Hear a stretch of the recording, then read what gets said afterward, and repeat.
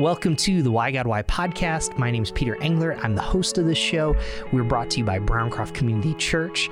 We respond to the questions that you feel like you can't ask in church. So the question we're dealing with today, it's come up a little bit. It's why would I find a mentor?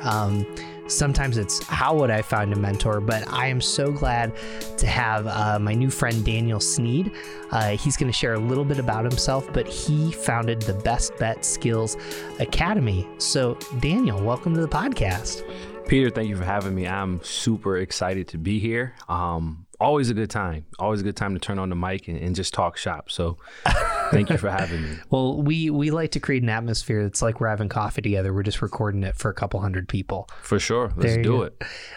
So Daniel, why don't you introduce yourself, tell us where you're from, about your organization and just about what you do. Sure, absolutely. So I am from right here in Rochester. Mm-hmm. So grew up on the west side, started in the city, Magnolia Street between Genesee and Jefferson. Then we moved out to the suburbs and Gates. I went to Christian schools up till 9th grade and then finished at Gates Child Life. So 10th, 11th, and 12th, I did at Gates, graduated from there.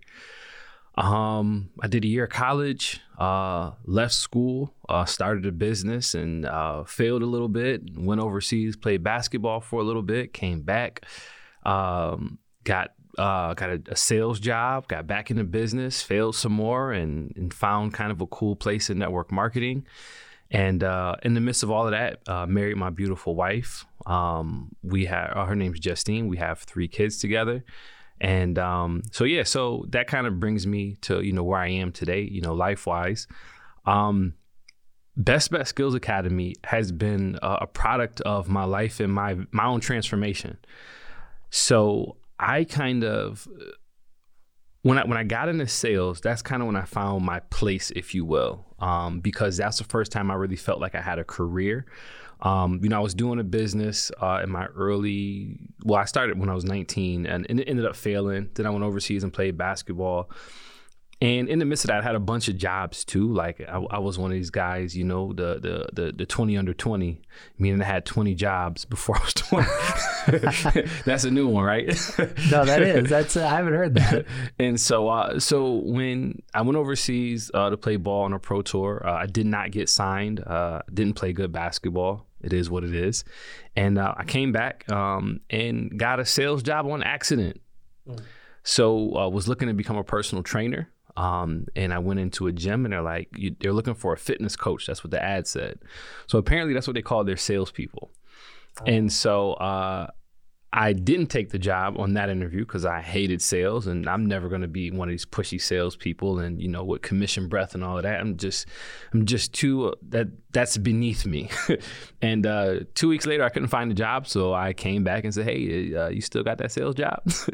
And, but ultimately that moment was really a game changer for me because even though I took the job planning on quitting after 2 weeks or whenever I found something new, I really kind of fell in love with sales and then found kind of my place. I love the idea that you could get better doing sales. I love the idea of competition. I love the ideas of the freedom that came with it when you're performing, right? When you're doing good in sales, you can say, hey, if I make 3 sales before 1, can I leave early? And they're like, yeah, sure.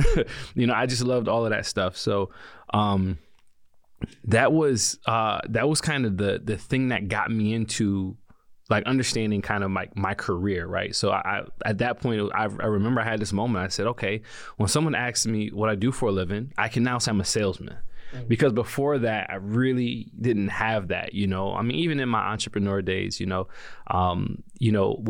was starting my first business at 19, I had that, but it was just I wasn't making any money. So it kind of felt like, am I really an entrepreneur? You question yourself, especially when you're not making money. So from there, I figured out that sales was a missing piece for me, right? So I couldn't make money in business because I didn't understand the sales process. I didn't even know the sales process existed. And so now that I learned it, I'm like, oh, wait, this was probably a really big missing factor. And so went back into business, with a project called the Human Dictionary. I was teaching vocabulary words to kids through an online kind of video program. It was like reality TV meets like, I don't know, what's the show? Schoolhouse Rock. Okay. Right. So it's pretty cool. If anybody wants to check it out, those videos are actually still on YouTube. If you search Real Human Dictionary, you can see exactly what I was talking about.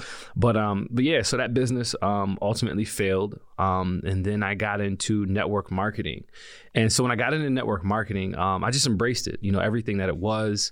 And I really just, put my pedal to the metal, and I built a pretty big team over the course of about 7.5, 8 years. Team stretches from Montreal, Canada, all the way down to Bogota, Colombia. And so during that time, I really began to build skills, and I began to understand how the skills were used in my own industry of network marketing, but then I began to use them a la carte. So I had a friend that, had a video company. He was really good at making videos, wasn't great at sales. So I did some sales for him, and I jumped in as a contract worker. So I would just bring in sales. I would take a little bit off the top, and he'd, fill the order. Then, just being able to network at a high level, I got involved in car exporting. So we were sending cars from all over the country to China, Range Rovers, ML 350s. And in 2 years, I was responsible for helping to send probably about $5 to $6 million worth of cars over to China. So I was able to do that because, again, I had a really big network, and I knew how to bring people in to help us, in what we needed. I wrote curriculums and I taught. I did stuff with after school programs where I would teach kids. A bunch of times with Hillside Work Scholarship, at schools here in Rochester. They brought me to one of their schools in Rome, New York, Rome Free Academy. So I taught 3 classes out there. So I was using all of these skills. And one day I just asked myself a question. It was just like, hey, how do you make money? Because I left my last job in 2015. So I have not had a W-2 since 2015. And so I just said, what do you actually do on a day-to-day to make money? And I broke it down to 6 skills: sales, leadership, public speaking, networking, teaching, and content creation. And so as I thought it through, I just realized that there really isn't a place that teaches those skills together in concert to teenagers and young adults. So I said, well, why not me? And so, I had the idea actually a few years ago, and I dabbled with it, didn't really do much. But in the beginning of 2021, I had actually just made a pivot, right? Because everybody's pivoting, during the pandemic, right? So pivot one for me was I was going to move from, primarily network marketing. And even that I had pivoted. I went from a recruiting-based business to a more direct sales model. So I was just going out and just selling the services. And that was my focus as opposed to recruiting. So from there, I got very interested in trucking and freight. And so at the end of 2020, we had everything set up to launch a freight dispatch company. And just kind of a really simple overview of that. Truck drivers, owner operators, and people that own small fleets, if they don't want to schedule and book the loads, they can outsource that to a dispatch company. So that was going to be us, where we were going to go out, find these owner operators where, they just want to drive, right? They own their own truck, but they don't want to, when they're in their downtime, they don't want to be looking for loads and negotiating. So they'll hire someone. So we're literally on the precipice of launching that in the beginning of 2021, and I got COVID. So I had COVID, and nothing terrible, right? In terms of I wasn't hospitalized, but I had every symptom, right? I had it just beat me bad. So I got better. And a week later, I'm like, all right, I got to get back in shape because it's still New Year's, right? You got to, I want to, be in the best shape. So I'm like, I'm going to go play basketball. So I go to play basketball, and I run up and down the court a few times, and boom, I pass out on the court. Like just drop dead. Like they thought I dropped dead. And so when that happened, when I came to, it was just crazy. I didn't even know I passed out. Like that's how sudden it was. Like it took me a minute to actually realize I was even on the floor. So in the midst of that, that was actually almost the 1 year anniversary of that day. It was January 26th last year. So almost literally 1 year from that. So a friend of mine, encouraged me. He said, hey, I'm a police officer, and we've been seeing stuff like this. We've been getting calls like this with people that are just getting over COVID. You need to go to the ER. Go figure out what's going on. And he was like, I'm not going to let you not go to the ER. I know how to get a hold of your wife on Facebook. I'm going to make sure you go to the ER. So I went to the ER. So the ER sent me home. The next day I woke up in a lot of pain in my chest, excruciating pain. I couldn't breathe, just couldn't figure it out. And so went back to the ER. And they just said, it might just be something with your ribs. You might have hurt yourself when you passed out. So I'm like, okay, but I still feel terrible. So they, put me on, just said, take some pain medicine. That was Monday. Tuesday is the day I went back. Wednesday, I didn't go to the ER at all, even though I felt like death. I thought I was going to die because I physically and literally could not take a breath. Like my lungs and my chest just wouldn't lift. And so I suffered through the night, Wednesday night. And, I had an appointment with my doctor on Thursday, and I couldn't walk 10 steps to get to the car. Like I just didn't have breath. And being an athlete, I just took a deep breath, and it was amazing because I'm literally kind of reliving that moment where I could to not be able to breathe is something you just don't think about. To feel like you're drowning, but you're not underwater.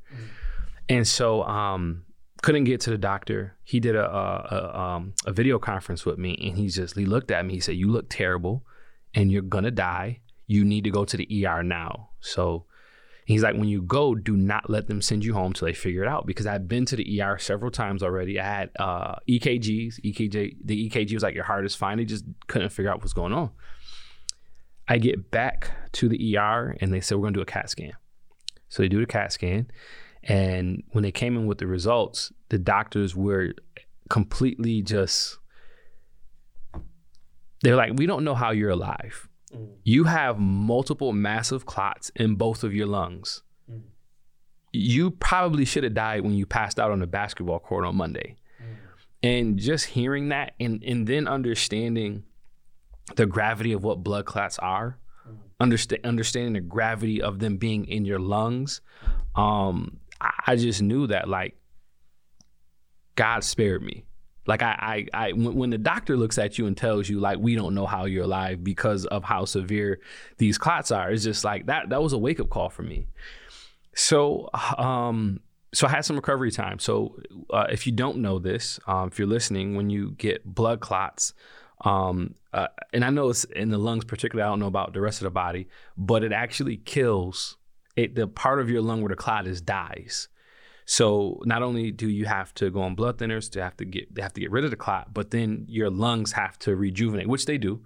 They have to rejuvenate themselves. So it's not like, okay, once the clots are gone, then you're out of the woods. You gotta there's this process of waiting.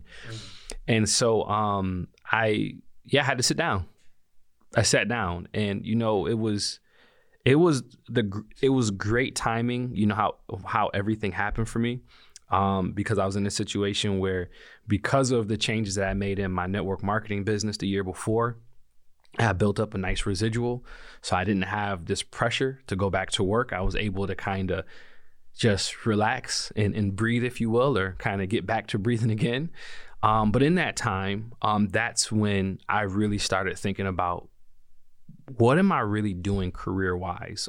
For me, freight was a money play, and not in an evil way. It was just that was my next move in business. Right? I need a paycheck. Exactly, 100%. And but I really started thinking, no, I want to leave a mark.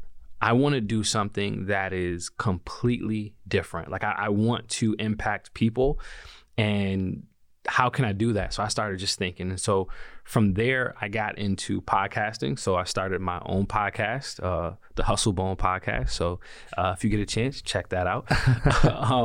But I started a podcast. And as I began to learn more about the space and just content in general, right, I put myself through this 10-week just boot camp, or just this intense college course on just content, where I just read everything I could on, how to monetize, how to do this, how to do that.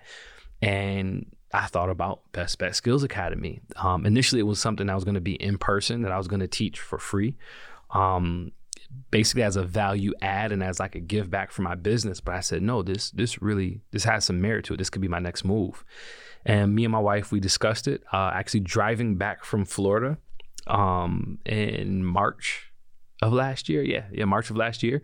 And we made a quality decision. And for those listening, me and my wife, we have this thing called a quality decision, that when we make a quality decision, we don't retreat. Whatever that quality, that's where we're going with it. And so we did that. And so I went out and actually got a mentor, enrolled myself in a course on how to build and market an online course. And so that's what kind of was the pivot that brought me into the space. And, we actually, I did a prototype of the course in July that went fantastic, because you got to test everything. I want to teach kids about networking, sales, leadership, public speaking. Do kids want to learn this, right? You have to be able to answer that question. Mm-hmm. And we found that teenagers, young adults, they love it. They were fully engaged. Some of the parents of the students that took that course were concerned because it was Zoom. And they're like, our kids are Zoomed out. They don't want to do Zoom again, but the attendance rate for each call was above 95%. Wow. Because they wanted to be there. They were engaged in the information. And so over the summer, the prototype, it showed me that the next generation, Gen Z, they see value in what I was sharing with them. And I built the course out over the next 3 months, and here we are today, and I'm just sharing what it is. And I forgot what the original question was that you asked me. Well, no, you did it. No, this is great. Let me kind of back up. That was a good overview, but so I think what's in my mind, you mentioned having a mentor when you started Best Skills Academy. You just call it BBSA. BBSA. Thank you so much. I got you. I went over it like 3 times. I knew I was going to do that, so I appreciate your graciousness. No worries. Before you started, this business, did you have a mentor before that? Yes or no? And then I'll have a follow-up. Absolutely. Oh, you did? Yeah. Okay. So you went through a lot. Mm-hmm. What basketball team, I'm just curious, did you try out for? So I made a team called USA Select. Oh, okay. And that team was a tour to go over to Europe, and you play exhibition games, and you play, basically it's a showcase, and you play in front of these coaches, and you hope that after the game they come up to you and say, hey, we want you to stay. Got it. So yeah. So what about your story in the season that you were starting business, looking for your job, playing basketball? What made a difference having a mentor for you there? Because that's a lot. Yeah, absolutely. So I would say the mentor came from me more so once I got into network marketing. So, before then, I was kind of, and I take that back. And I had some mentors before then, because for my first business, it was a nonprofit, and we had a board of directors. So I had some people that were around me that were like, giving me some counsel, giving me some advice. A really, really awesome attorney that I keep in contact with to this day. I just think he's amazing. He's retired now, but shout out to you, Craig. Just an amazing guy. And he's just the smoothest guy. He's the first person that ever, and I'm 19 when I met him. He's the first person that I ever saw that had his shirt with the cuff or his initials monogrammed into his cuffs. And so just smooth. So I did have some mentors there. I wish we had a sales guy. Somebody could taught me how to close sales so I could raise some money. But when I got into network marketing, that's really when, mentorship really was like, it was really a thing for me in business. And, network marketing is one of those industries that, unfortunately, it can get a bad rap. Everybody's been approached by someone. Everybody's been in one. Most people know it as a, derogatory term, pyramid scheme, which they're not, but whatever. But that environment was awesome. It was an awesome place because you really have to develop as a person. And so, my mentor, his name was Jacob Rizzo, was just really fantastic. He cared about me. He saw greatness in me that I didn't see. And I remember at one point, I was getting ready to be a typical network marketer. I didn't start my business with a bang. I didn't have like this, rags to riches in 1 year story, which you hear sometimes in that industry. I started slow, and I want to say I started in December of 2013, and around March, I was pretty much out. I wasn't really showing up to meetings. I wasn't doing the business. And so he just called me one day, and he had this conversation with me, and he was like, "Man, you like Michael Jordan, man. What if Michael," and it could seem corny, looking back on it. But in that moment, like, I think for me, what, was a difference maker is that he just believed I could do it. And I had a lot of failures up until that point. Failed business, failed basketball, failed business again, and was about to fail another business, right? And so, but I really didn't have somebody like calling the best out of me and just saying like, yo, like, stay the course, don't give up. And so after that conversation, I stayed in the game. I didn't have that wasn't my turnaround moment. I didn't, that wasn't the aha moment. It came later on, actually, towards the end of that summer, when at that time we were expecting our first, Maya Nicole. And so it was just like, I want a different lifestyle. I don't want a regular 9-to-5 lifestyle. 9-to-5s aren't bad at all. I encourage people, if you can work a great 9-to-5, your job, if you want to be in business, will be your first investor. But for me, one thing I did know is I knew my core values. My core values are time over money. So if you tell me, hey, Daniel, you can make $300,000, but you'll never see your family, or Daniel, you can make 75, but you could be with your family all the time, that 75 is way more appealing to me. And I've turned down, different positions, even businesses that don't offer the type of lifestyle that I'm looking for and want to create. I'm not interested, because I have time is my core value.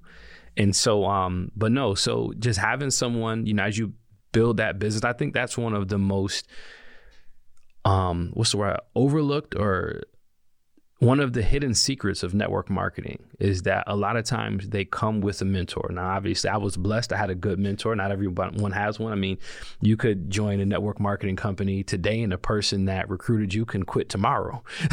And it's happened to people before.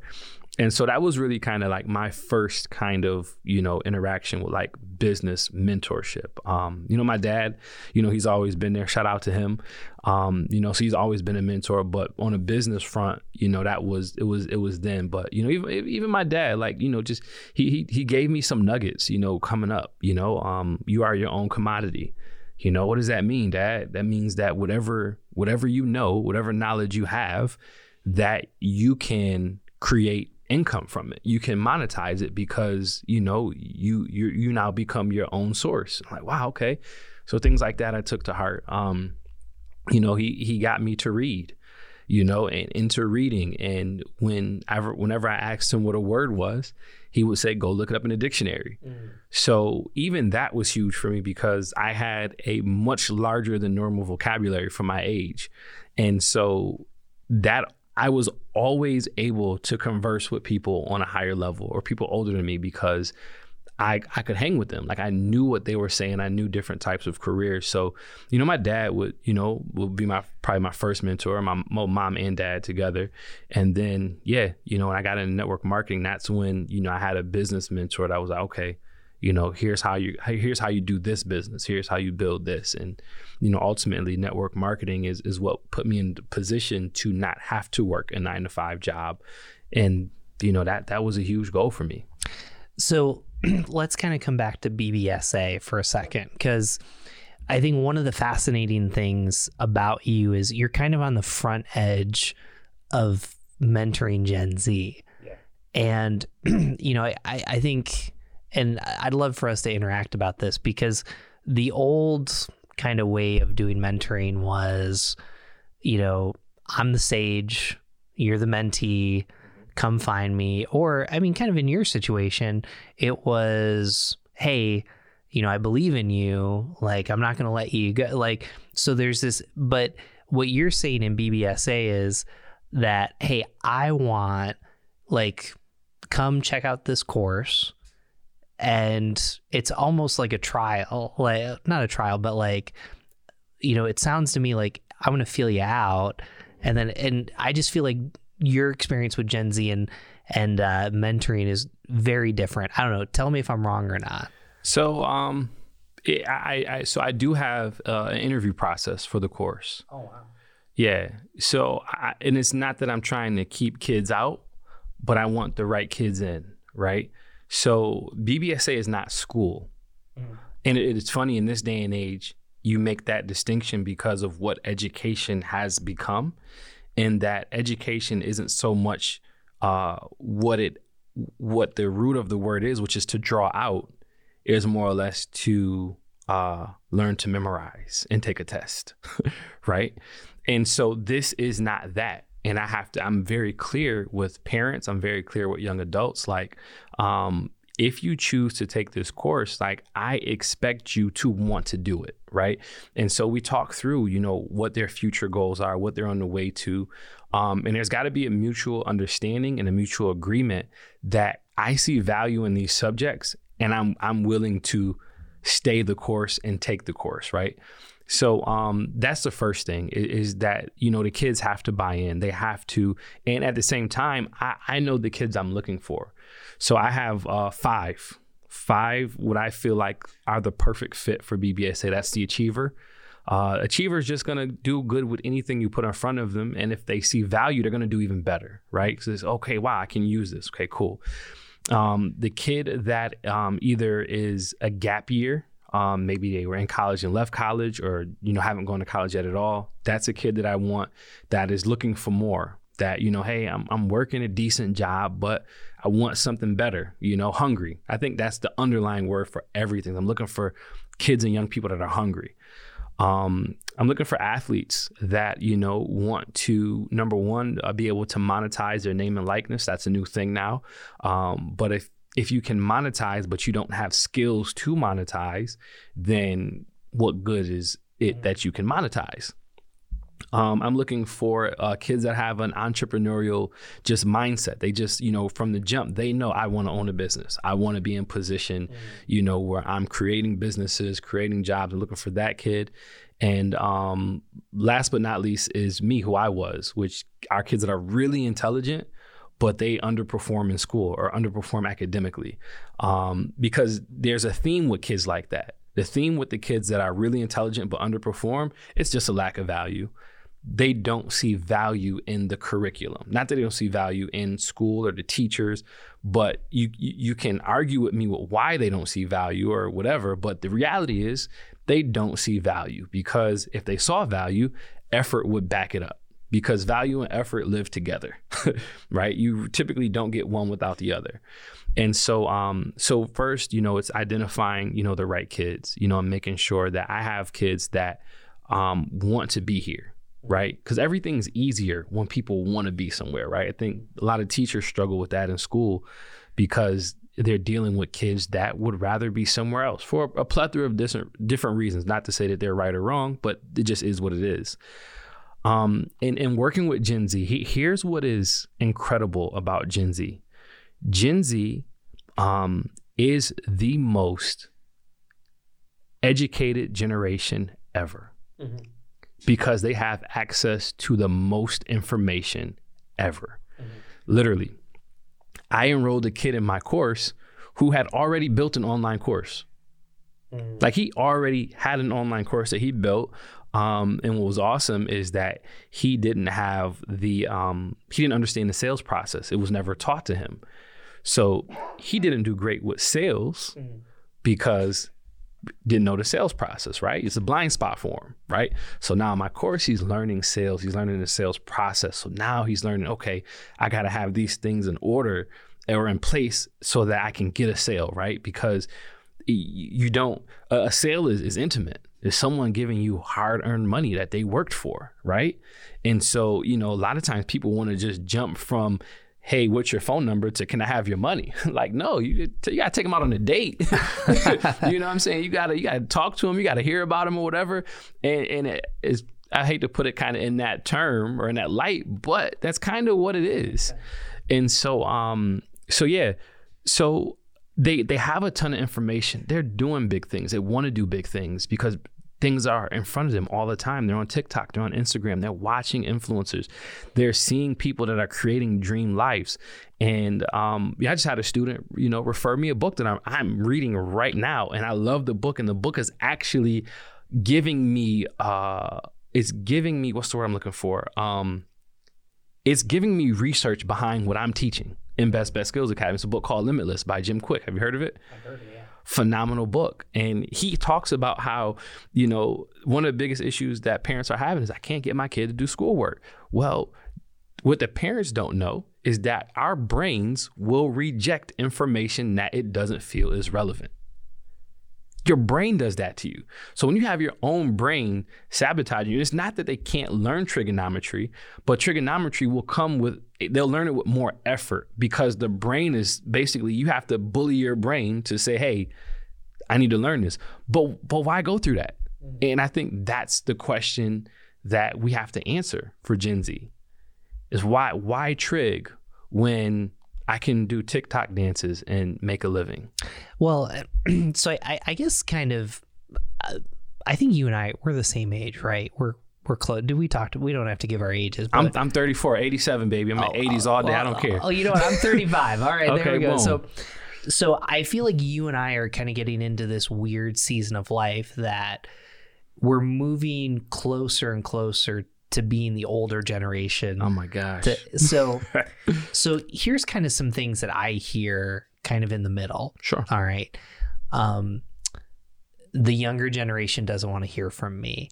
Like I reach out to them and I don't hear back. Mm-hmm. Like I invite them to coffee or, sometimes at the church, like we invite them to a next step mm-hmm. and they don't respond back. But then I kind of hear the older generation, like they're giving advice about TikTok and I'm like, you don't even have a TikTok account. Like, so I have a TikTok account. Mm-hmm. I have no clue what I'm doing. Okay. I had my second daughter and Clubhouse was real big. I love Clubhouse. Mm-hmm. I haven't been on it because all you got to do is sit and listen. Right. Like you don't even have to talk. Yep. Like, and mm-hmm. if you want to talk, but TikTok, I'm like, holy cow. Like you have to think about video and what you're going to do. And right. so we have this like weird tension where on one hand, hey, I'm willing to reach out to you. Is it something that I'm doing that, maybe what you're saying, you don't see value, but then, even for like, I want to protect myself from becoming let me tell you how to do this. And it's sure. like, I have no idea what I'm talking about. I mean, how do you manage that tension kind of, cause you and I are both in the middle of this? So I think that for me personally, I still feel very close to my teenage years. Okay. I still feel like I have a very great memory, a very great recollection of that time in my life. And so there's some core things that I go back to that I feel like gives me an advantage. Number one, I know that I listened way more than people thought I was. Mm. I remember the conversations that my parents had with me, that different people around me, I had youth leaders, I grew up in church, I had youth leaders, mentors, from, youth group, youth pastor who said things to me and who probably thought at the time they were talking to that wall over there. But I would retain those things and those things when I needed them, they were there for me. So I know that about teenagers. So for me, and I'll tell you a great story. This happened yesterday. So I have a really, really great friend of mine in Charlotte, North Carolina. She is a celebrity braider. I mean, she braids Allen Iverson's hair. She braids so many different NBA players. And so she has a 17-year-old daughter. And so her daughter is enrolled in the course. And she enrolled her. And immediately her daughter did nothing with the course. So, I was like, all right, hey, I'll just follow up. Hey, I haven't seen you, do any work because I can track the progress in the course, on the back end. So I, reached out a bit and I said, you know what? I just got to let it go. I got to focus on, my other kids. I cannot babysit her, right? She agreed that this was something that was for her because she had an interview, right? Even though she, her mom was a good friend of mine, she still got interviewed before, she got in. And so, everything lined up in the interview. So I'm just like, okay. So I didn't move her to the side, but I just focused on the kids that were there, right? I focused on serving the ones that were showing up. Yesterday, I get a text from her mom, my friend, and she says, hey, my daughter, she needs the login information for the course. She's ready to get going. I'm like, yes, because teenagers, sometimes you got to wait them out. And so it's the, what's the word I'm looking for? It's the anxiety of waiting sometimes that can get the best of parents, the older generation, because we just feel like they're not moving at our speed. When in reality, everybody's going to do everything on their own terms, right? One of the greatest gifts that God gave us is free will. We can do as we choose. Like, I'm here engaged in an interview with you, but like right now, if I just wanted to get up and leave and not complete it, I can. I'm not going to, but you couldn't stop me. I mean, you could try, but like that wouldn't be a pretty sight. So no. So there's just, I think just realizing that, young people, they get it when they get it, and just being there when they do get it. So I think that's a strategy that I use. I try not to be just, too aggressive with trying to enroll, or even getting them to do work once they get in. The other thing is, I dangle a carrot. I think that, and it's funny, for years doing network marketing, there's so many rules. Because in past years, people would entice people. Hey, here's my check. I made $70,000 this month. Doing network marketing, working from home. Boom. I don't do any work, and so you cannot show pay stubs in network marketing. You can't show receipts. It's illegal now. It's called enticement. So I'm not in that space with this. So now I can dangle the carrot. I can tell them, look at anybody that's successful. Anybody that is where you want to be, what you consider successful. It could not be $1 million. It could just be working a 6-figure job, right? It could be all of those people to some degree are using what I teach in Best Bet Skills Academy at a high level. Mm-hmm. So it's like, okay, so you want to be an athlete, you want to play pro sports. Well, how good are you at networking? Because what's going to hurt. What's going to hurt is that I'm in a place where I'm teaching you how to build your network right now. And if you don't take it serious, or if you don't listen, or if you just choose not to take the opportunity, you're going to see somebody eventually on a pro team that is not as good as you. And they're there because they had the network. Because it's not what you know, it's who you know. And it's so, you want to know something that's really, really cool? Like, I've been the first person to say that phrase to like so many kids that have come through the course so far. Like, I'm like, have you heard of it? They're like, no, I never heard. I'm like, yo. And it's just like, boom, like, yo, because that is like, your network is it's life. It's your lifeblood, And so yeah, I think that, for me, it's understanding that, number one, Gen Z has a lot of knowledge and information. They can teach us something if we sit down and we listen, because they know more than us, because they're on their devices way more than we are. It's being patient. It's understanding that, you just can't beat people over the head, especially teenagers, because they will become more stubborn. They will just harden even more. And then the other thing is I look for kids that it's the right time for them. I've had several kids where I said, not the right timing, not a good fit. And it's okay. There's nothing wrong with that, because it's better that I say no now, and then the opportunity not be tainted maybe a few years from now when it's the right timing, versus they get in now, they don't see the value, they really don't understand it, and they maybe feel like, oh, I didn't get what I wanted to out of that course, but they also weren't ready for it, so that's on me. And so I think Gen Z they're in a really good place. I just think that we have to be intentional, and we have to be thoughtful on how we communicate and the messages that we send to them. So I'm 24 years old. Whether I attend church or not, I'm looking for a mentor. Mm-hmm. What do I do? What do you do? there's a lot of things you can do. So I think number one, you have to kind of figure out where you want to be mentored at. You know, what spaces, you know, what are you moving towards? Is it something in athletics? Is it something spiritual? Is it something whatever? I think you got to decide like what you're looking for, right? The other thing is take action. You know, just move in the direction of the thing that you want, right? So if you're like, man, you know, I really could use, you know, a mentor in I don't know, finance, right? I really could, you know, I want to know how to make some solid moves and put myself in the best position. Well, if you start to, you know, hang out at the finance book section or the business book section at Barnes & Noble, you know, you might strike up a conversation with someone that could tell you something.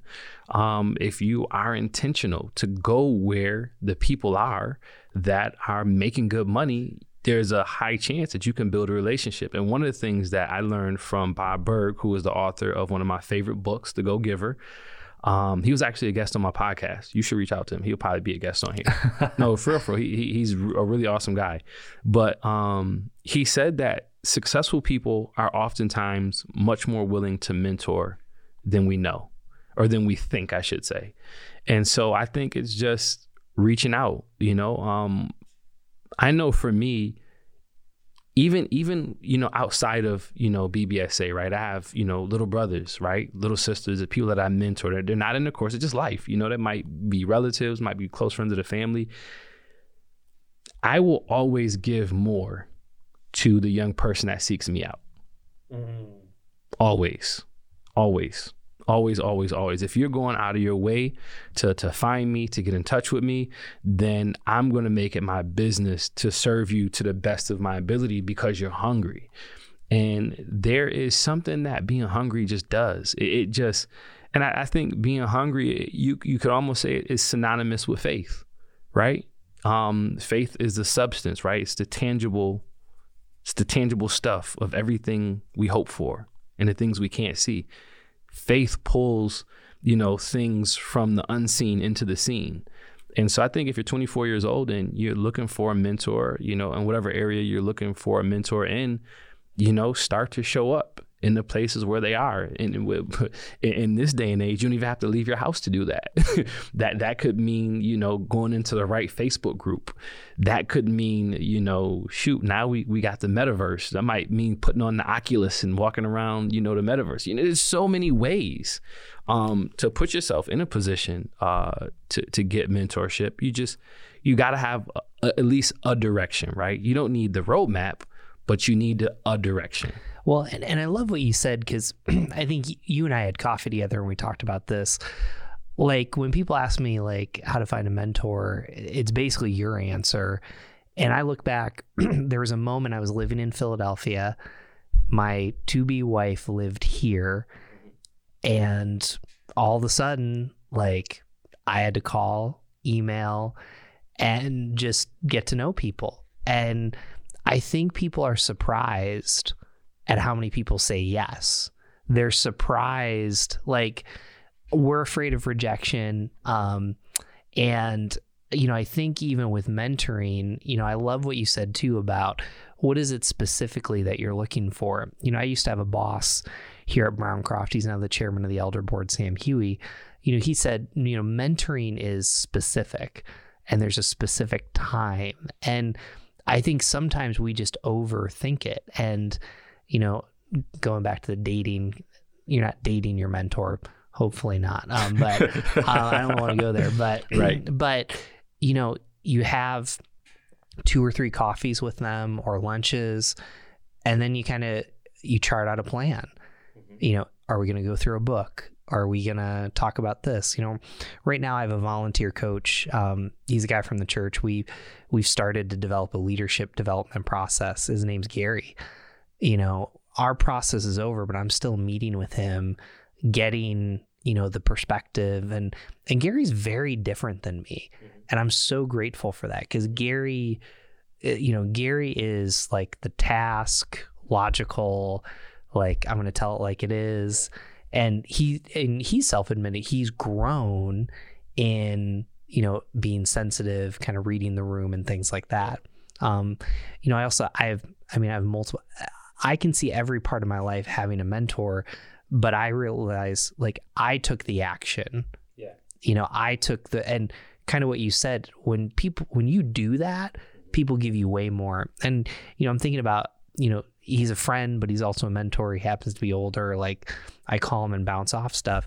Like he's done more for me than I feel like I could ever do, for him. And it's amazing when someone younger reaches out to me, says, hey, I need help with this.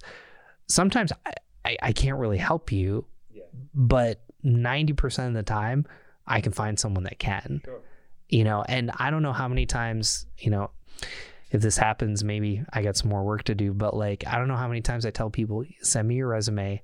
Well, let me see what I can do. Send me what you're looking for. Let me see what I can do. And I think you're so right, about that. Let me, this conversation has gone fast, so it's great. Last two questions, so to speak. How does faith, because we've been super practical, how does faith in following Jesus inform what you do? Many ways. I think actually my wife and I, we were having a conversation 2 days ago. No, it was yesterday. We were having a conversation. No, it was 2 days ago.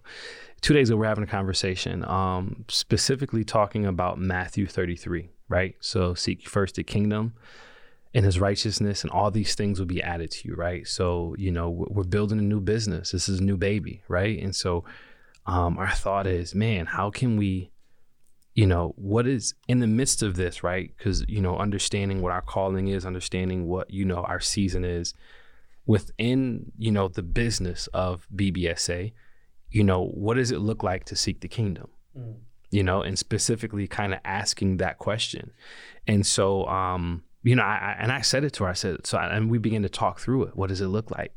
And for us, it looks like being intentional to add value to young people wherever we can go, being intentional to share, as often as I, have a chance, and as I build relationship, build rapport, share Christ. Evangelism is a big part of who I am. It kind of just flows from me, if you will.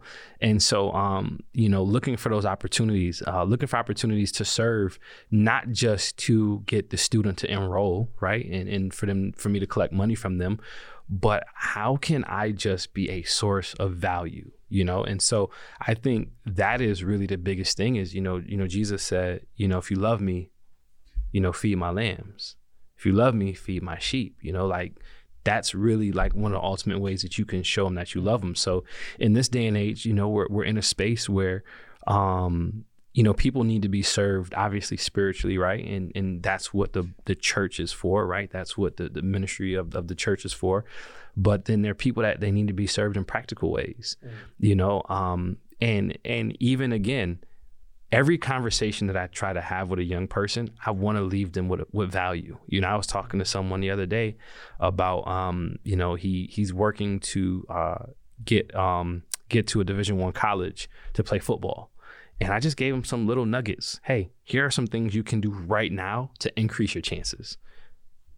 I didn't make him go through the firewall of my course. It was just, just here. Here, it's free, freely I receive, freely I give. And so yeah, from a spiritual standpoint, I think for us, it's very simple. It's just serve.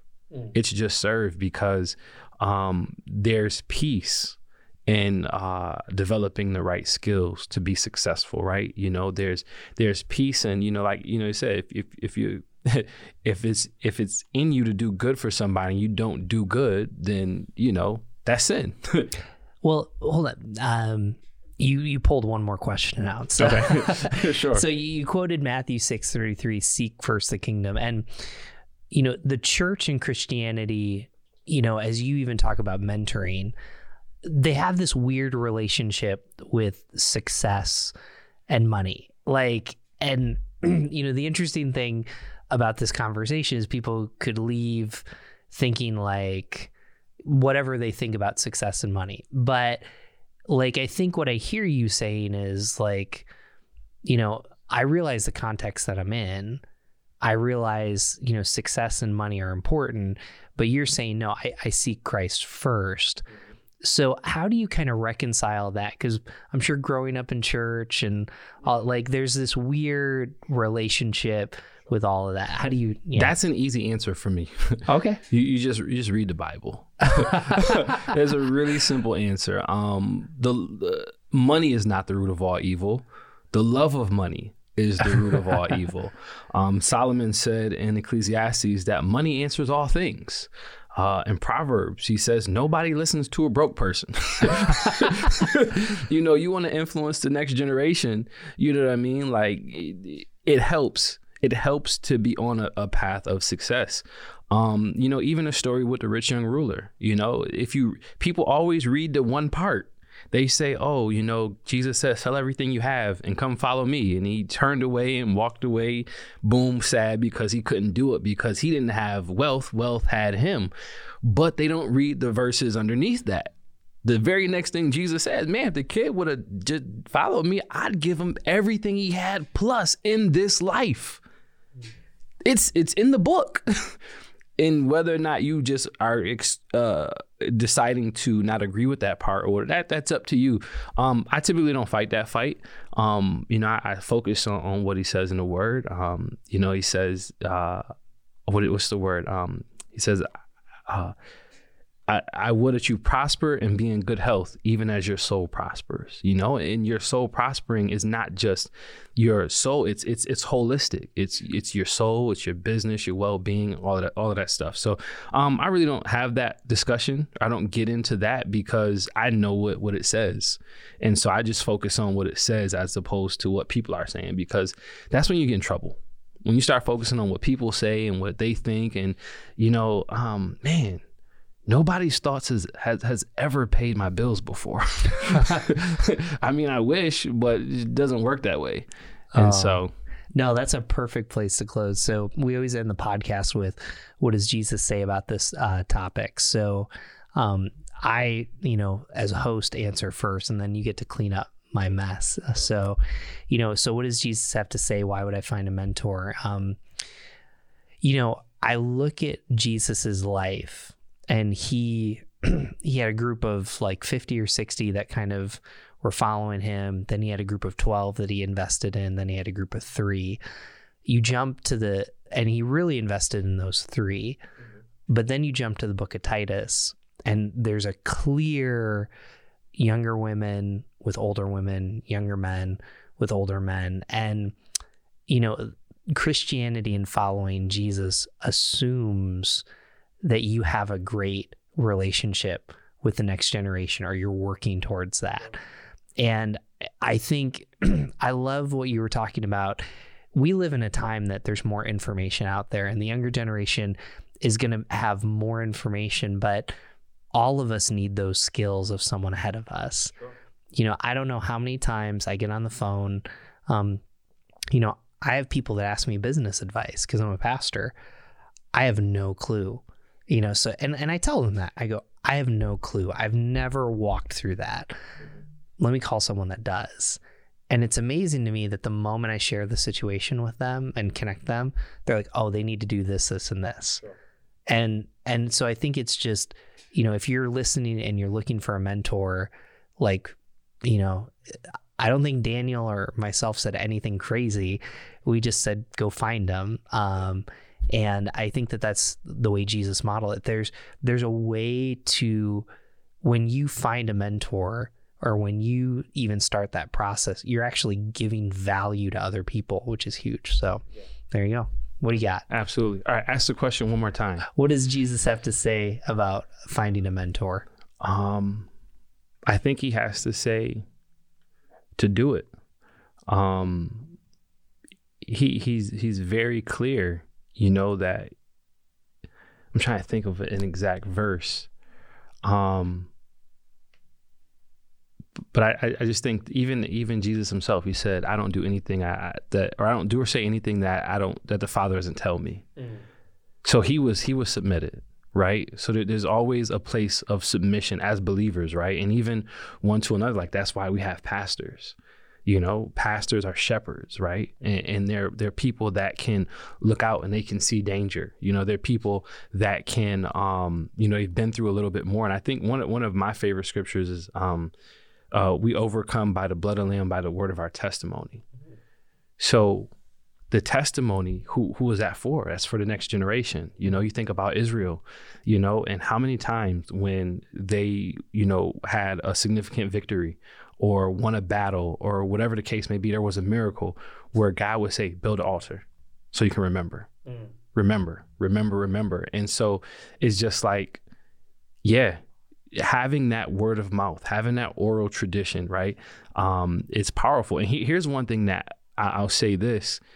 You, in speaking to someone that may be looking for a mentor, you going out and taking that step to connect with and become, a mentee, you're serving the mentor because you're giving them a place to give value, and it's really symbiotic. Like I think about, some of the relationships that I've built because of BBSA, where, now, for example, one of my students, Tejan, he was in the prototype course over the summer. He's in the video, right?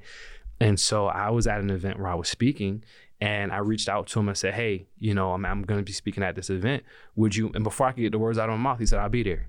He said, I'll be there. And he came out and he filmed it for me. And he did it with a great heart, great attitude, because he wanted to add value to me, because it's really awesome. And I believe some of the best mentorship relationships can turn into friendships. And ultimately, like, that's always what my goal is, right? I always, I want to have friends. I want to have friends that, we can do life together. And obviously there's some people that are seasonal or whatnot, whatever. Some things may be more transactional than others. But ultimately, it's about serving one another. And I think that's what the epitome of Christ's whole existence was on this earth, was he came to serve. He washed his disciples' feet. We forget that. We forget that, he washed their feet, and they didn't wear socks and sneakers like we do today. Like, our feet are relatively clean all the time, and we wouldn't touch somebody's feet. But they were walking around in the mud and the dirt all day, and he was willing to wash their feet. And so, even just being a mentor, being willing to wash somebody's feet, being willing to serve somebody, because that's all leadership is. When employees or when people at a company, when they need help, they go seek out a boss to serve them, right? I can't figure out how to do this or that. Okay, I'm going to serve you and helping you through this. And so I think what Jesus says is it's a great way for one generation to serve another and vice versa. And I think Jesus is the ultimate mentor. And he gave us a lot in terms of an example to follow in being great mentors and even being great mentees. Wow, what a way to close the episode. So it's on a shirt, Daniel's shirt, bbsa.info. You're on social media, so make sure you follow him. We'll be tagging him. Thank you for joining us for this episode. Our website is whygodwhypodcast.com. Subscribe to our email. Daniel, thanks for joining us today. It's been a pleasure. Thank you for having me. And where can they find you on Instagram? The Big Bro _Dan. If you type in the Big Bro, I'm going to come right up and it's going to be a picture of me with a green background, but it's the Big Bro _Dan. I love it. And you're on Facebook too and Twitter. Yep. Just Daniel Sneed on Facebook. Twitter, not so much. You can only have I do Facebook, I do Instagram, I do TikTok, and TikTok is the same, the Big Bro _Dan, and YouTube. Well, there you have it, folks. Now you got to go find him. Thank you so much for joining us. Have a wonderful day.